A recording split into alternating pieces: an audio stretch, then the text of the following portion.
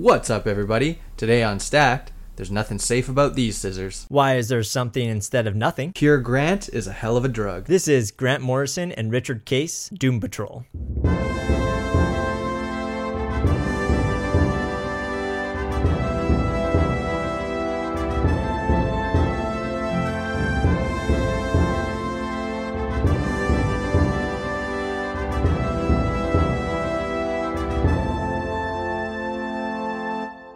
What's up, everybody? I'm Brandon. And I'm your super freak boy, Brendan. And welcome to Stacked, the show where we discuss stories from all over the world of comic. Hello, everybody. I am back. We're back!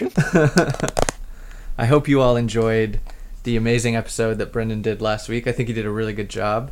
So everyone go on Twitter or Facebook and give him props. And thank you for doing that while I've been out of commission. That gave me legitimate heart palpitations. I didn't think Why? I'd realize how uncomfortable I'd be talking to myself and just out loud. I was like, this is awkward. I am not good company. Yeah.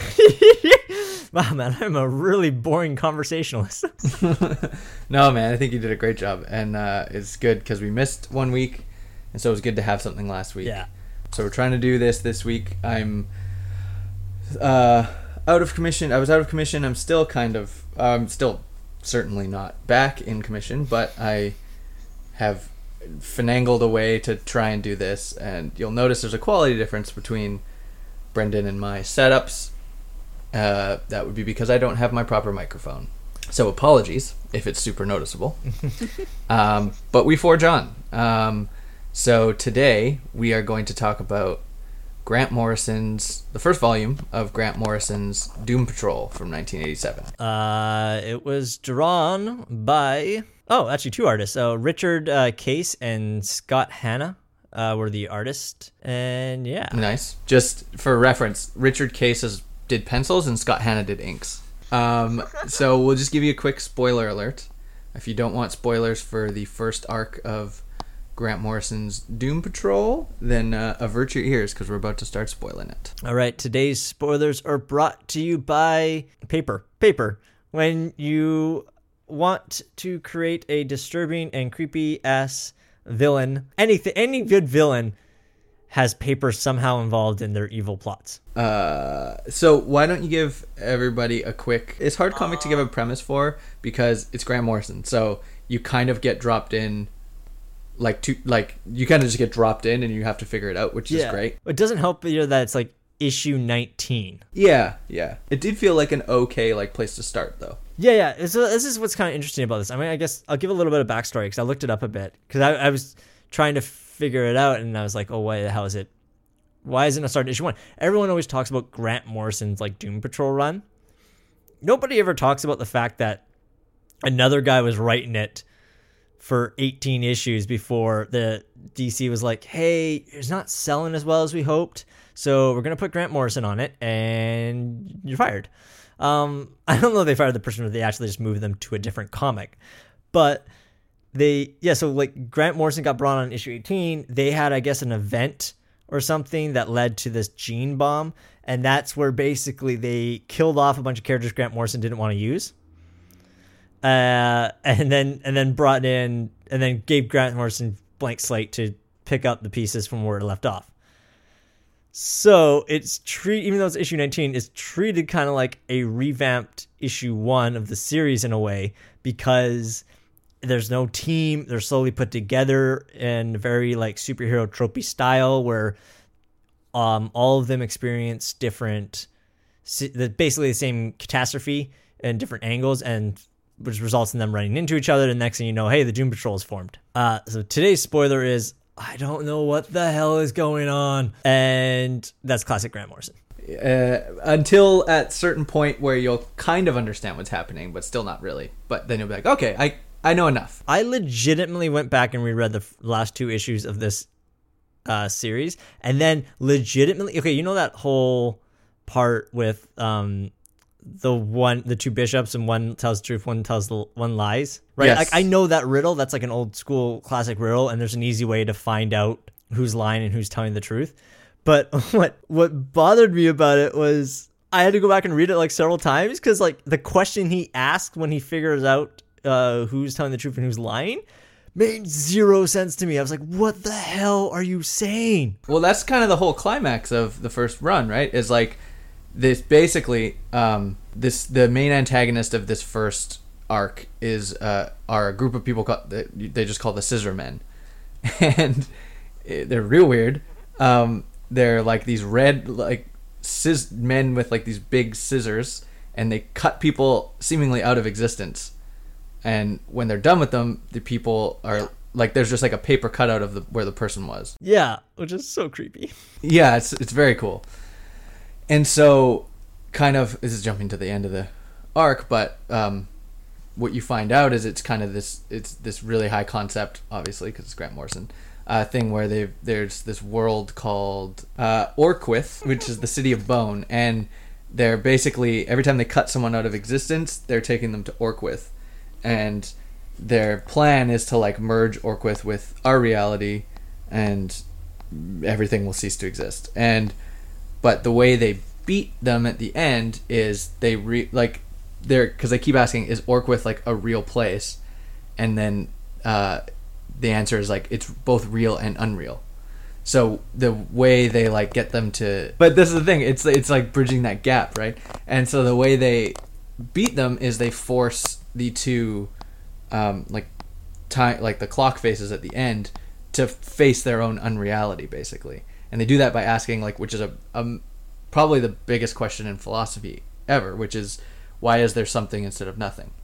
And so they ask that, and then that forces them to kind of come to terms with the fact that they might not be real. I don't know. It's really high concept and weird, but that's the question they ask, and it's also framed similarly to, like Brendan was saying, to the classic like labyrinth 2 doors question, which is like, one of these doors will lead you out, one of these will trap you forever, one of us lies, one of us tells the truth. So it's kind of both the two different philosophical like ideas kind of melded into one at the end, and it's pretty damn cool, I thought. I will say I really enjoyed this. I want to get that across. I'm just pointing out that like this was in a classic Grant Morrison fashion for me, where I had to go like look some stuff up, because I'm pretty positive there's some like literary references he's making that I'm not aware of, or something like that, like some ancient book of gnomes that exists only in the Scandinavian countries. Here's the other thing, like whenever the Scissor Men talk, it seems like they're just saying nonsense. Like they're just saying words that like don't seem to make any sense together. But I'll bet you he's like buried something in there. I'm sure. Isn't the whole thing though too, like the big reveal is there's just some random dude who him and a bunch of other people invented a universe or something like that by writing it in a book, and it's like, isn't it like mind over matter kind of thing? Like they just willed it into existence by believing in it or something? Yeah, it's like, it's fiction. Yeah. It's a fictional universe that they literally wrote into a book that is now coming into existence because, again, yeah, like you said, like they're just like, it's mind over matter, and like that's kind of interesting. I feel like Grant Morrison has like the softest grip on like reality, and not in the sense of like he doesn't know what's real, what's not real. I feel like if you went up to him tomorrow and said, "Hey, you are in a simulation," he'd be like, "Of course I am."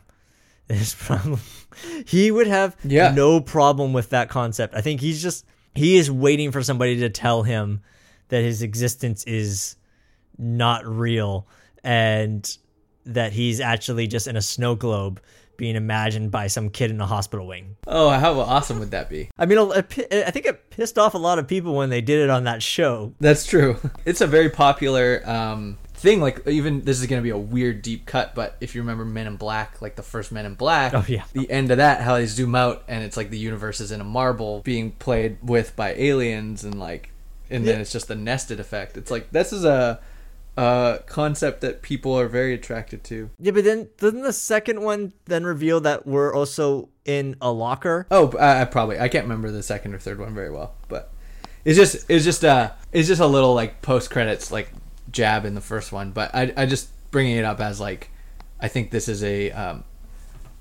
think you're right. I think Grant Morrison is particularly interested with that idea. Like, it's Flex Mentallo is kind of like that too, right? Where there was a lot of like meta narrative going on. Yeah, and his Animal Man's like that as well. I think he really does like to explore like the concept of existing and what it means to exist. I think like he uses comics as a way as a way to like explore those themes for himself. And I think that's pretty cool. Like, I have to say I really do like the villains, like the Papermen. And I was reading ahead a bit in this comic, and I'm definitely gonna have to just finish his entire run because he has some of the most buck wild villain ideas. Like the next one in this in the comic that we're not covering is a guy named Jack who refers to himself as God, and you find out he's actually Jack the Ripper, and it all takes place in this pocket dimension. It's super bizarre and strange, but it's like really engaging. Yeah, I think there's another time where like there's imaginary friends are the villains. And he plays with us. I feel like he used Doom Patrol as a means of just like expressing his weirdness and like creative side. Like this is like raw creativity where he can just think of like the most buck wild, strange thing and go, yeah, you know what? The Doom Patrol would deal with this. They would have a trouble grasping the concept themselves, but they would also take it in stride and try and figure out how to win the day. And it is creepy. Like generally, it's an unsettling thing to see the characters when they come back into a room after someone's been attacked by one of the Papermen, and there's just literally the cutout of them missing in whatever strange pose they were in, and no matter which way they view the person, it's just this 2-dimensional cutout of them. It was such a weird, like, how would you process that if you were to walk in on that site? And that's kind of like what's the name of the guy again? The name of the guy in the wheelchair? It's Professor Calder, I believe. I might be saying the name wrong. Okay. But he's the original Professor X. He existed before Professor X existed. Okay, that's who he reminded me of for sure. But he even says that at the end. He's like, this is why the Doom Patrol needs to stay together, is because we are the only ones qualified to operate when like the rational world completely disappears, because we've like experienced madness and delirium and we can like deal with it, whereas other people would just go insane. Like I think if you, Brendan Glenn Jones, walked into a room, saw like a being with scissors for hands cut somebody out of existence, and all there was left was like a 2D paper cutout of where they used to be, you'd probably go insane. Oh, for sure. Are you kidding me? I think I would kind of like lose it a little if I walked into a room and there's just a dude with scissors for hands. I'd be like, yeah, nope, too early for this. Haven't had my coffee. I haven't even had coffee yet. And I love that basically these first 4 issues just made me want to power read the rest of it, because I was like, oh, I cannot wait to see like what he explores with this and team. For an older comic too, because I think it's 86. I think it might be down wrong on my dates. Yeah, it's in the 80s. But for an older comic, like, you know, other comics that were coming around that time, there is a considerable amount of text. That was kind of the norm of comics in the 80s and obviously like 70s and stuff. I found myself usually when that's the case, I tend to find it can get a little long to read a single issue. But I found I was very engaged with this one, and I found he kept his dialogue and any of the additional like narrative bars very short and kind of like to a point. There's always a point to, I feel like, a lot of his texts and conversations, and I think the advantage is that he's allowing the strangeness just to kind of exist, and the dialogue is more or less to maybe help you understand what just happened, or make it worse and more confusing to explain what just happened. It works well though. Like I think it's really neat. Yeah, I was just gonna ask you: have you read any other Doom Patrols? I have never read a single Doom Patrol before. I want to now, because I know Gerard Way is doing the new one, which should be interesting. Yeah, and I'm to be fair, so like I've read Gerard Way's Umbrella Academy, and that is very much a Doom Patrol-esque comic.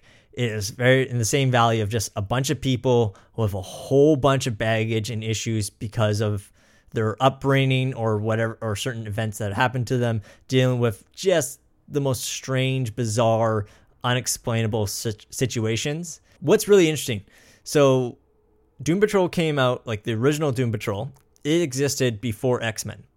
So a lot of times people make the claim that X-Men was like a ripoff of Doom Patrol, because it's, again, a professor in a wheelchair working with a team of young misfits.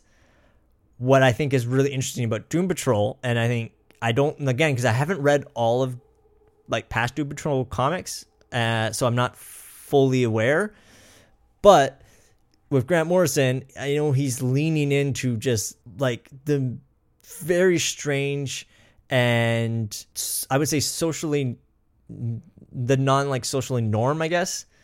And these people feel like outcasts and misfits, which works really well because it's words like, like Cyclops and Jean are like, oh, I feel like an outcast. It's like, yeah, but if no one knows you're a mutant, you just look like a relatively attractive individual. They can go about their day. Whereas a robot man has to deal with the fact that he can't feel anything because he's a robot man. Negative Man, or I don't remember his name in this, is dealing with a whole nother issue where it seems like they're an entity merged. Like Larry? Is it Larry? Yeah, the one in the bandages, where like it's a man, a woman, and then some spectral being merged into form this three thing, and like all three of them exist at the same time in the body and are all aware, but also at the same time are no longer that person anymore. And that's explored really interestingly in one of the later issues. And then of course someone called Crazy Jane, which I'm like, that's a little mean. Like it's really bad when like the psychology professor's like calling her Crazy Jane. I'm like, dude, like maybe just call her Jane. And then they introduce some more characters in later issues, but they are very much outcast, I would say, or they're very much not what I would say society usually is wanting out of a superhero, but they just do their job. There's Cliff, who's had his consciousness implanted into a robot, and so he's kind of going crazy because he is having to deal with like not being able to like feel things anymore, which when you think about it, that would be really hard, right? If you just like tomorrow woke up and you could exist the same way you've always been existing, but you no longer could like had the sensation of feel, that would like be a huge deal. Yeah, he goes into like phantom pain. He talks about that, and he talks about how he just basically has out almost his entire body. Yeah, he gets like phantom hunger and like all these things that people get that he just doesn't get anymore. So like, yeah, he's struggling with that. And then you have Larry, or Rebus is how it wants to be called now, who is, like you said, like three people in one body. And then you have Jane, who's got like a million different personalities, some of them which actually like transmogrify her body, give her powers. And then, yeah, so everyone's kind of like this super outcast, like very ostracized. Every member of the Doom Patrol is like very, very ostracized, which is kind of what brings them together, right? Yeah, and I think what works well with that, though, is they tend to be treated that way a lot in the comic. Again, like I was saying, more specifically in later issues, you basically see, what's the woman's name in the negative person? Is it Rebus? Rebus is like the new name that, yeah, I don't remember the lady's name. Yeah, so she's married, and there's a whole scene with her and her husband, and it's really interesting and fascinating, and yeah, I just like it. It's so bizarre and strange, and I know that he invented like a thing called Danny the Street, and I know that's coming. I know Flex Metallo's coming at some point, and everything. It's just a comic full of strange thoughts that Grant Morrison had that he wanted to explore or express on paper, and for whatever reason, he was given the opportunity to do it on Doom Patrol, where I think a lot of people can kind of just take whatever he was going to do and run with it, and not be weirded out by it in a real negative way. They just be like, oh yeah, it's Doom Patrol. Yeah. Like he explores to some degree like gender identity a little bit in the negative person. And I don't, again, like I don't know to what extent, I don't know how well, but like he is exploring that in a comic that wasn't really being explored that much in comics. So it's very interesting. I'm really looking forward to reading the rest of it and kind of seeing what he does with it. Definitely, me too. Yeah, and like I said, it definitely made me excited to read more of it. So yeah, you guys should definitely go check it out too. He started on issue 19 of the 1987 run, and then you just read from then on. So definitely go check it out. We really enjoyed it. I think that's going to wrap our discussion of Doom Patrol up for today. So thank you guys very much for tuning in. It's good to be back, and thanks again for your patience with us the last couple weeks while we've been out. I've been dealing with some health stuff, which is boring and not fun. So hopefully that gets sorted out sooner than later, and we can go back to normal. I mean, we're going to be back on normal programming now, hopefully. So this episode will be coming out, I'm sure you've noticed, because if you're listening to it, it's later than usual, but we appreciate the patience. Thank you guys very much.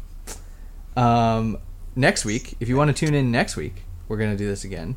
And what are we going to check out? So one of the ones I read and I'm kind of intrigued by is it's called Justice Riders. The whole premise is it's an Elseworld story set in the Wild West, where the Justice League are basically the Magnificent Seven or something like that. Somebody I follow on Instagram posted about it, being like, this is like one of the best Elseworld stories. And I was like, yes, please. I thought that would be kind of cool. The other one I'm going to give you is Hellboy. Like Mike Mignola's Hellboy? Yeah, like so the first volume of Hellboy. And then I'm going to also give you... Oh my god, I want to give you a Marvel. I want to give you a good Marvel. I'm going to give you the first volume of Ultimate Spider-Man. I think I might have already given you that one before, but I'll give you that one again. I do really enjoy Ultimate Spider-Man. We should do that one at some point, because I think that would be an interest... We should do that one at some point, because it would be an interesting thing, because I think... But I think for next week, I would love to check out first volume of Hellboy. Okay, let's do that. Because I love that comic. I love his art. My God. Yeah. So next week, if you guys want to tune in, we're going to be checking out the first volume of Mike Mignola's Hellboy. So be sure to tune in for that. And thank you guys very much for tuning in to Stack today. We really appreciate it. If you liked what you heard and you want to hear more, you can pop on over to our website at www.stackpod.com. We have our whole archive up there, and you can listen to our previous 70 issues. Wow. Yeah. So you can check all that out up there. Also, be sure to connect with us on social media.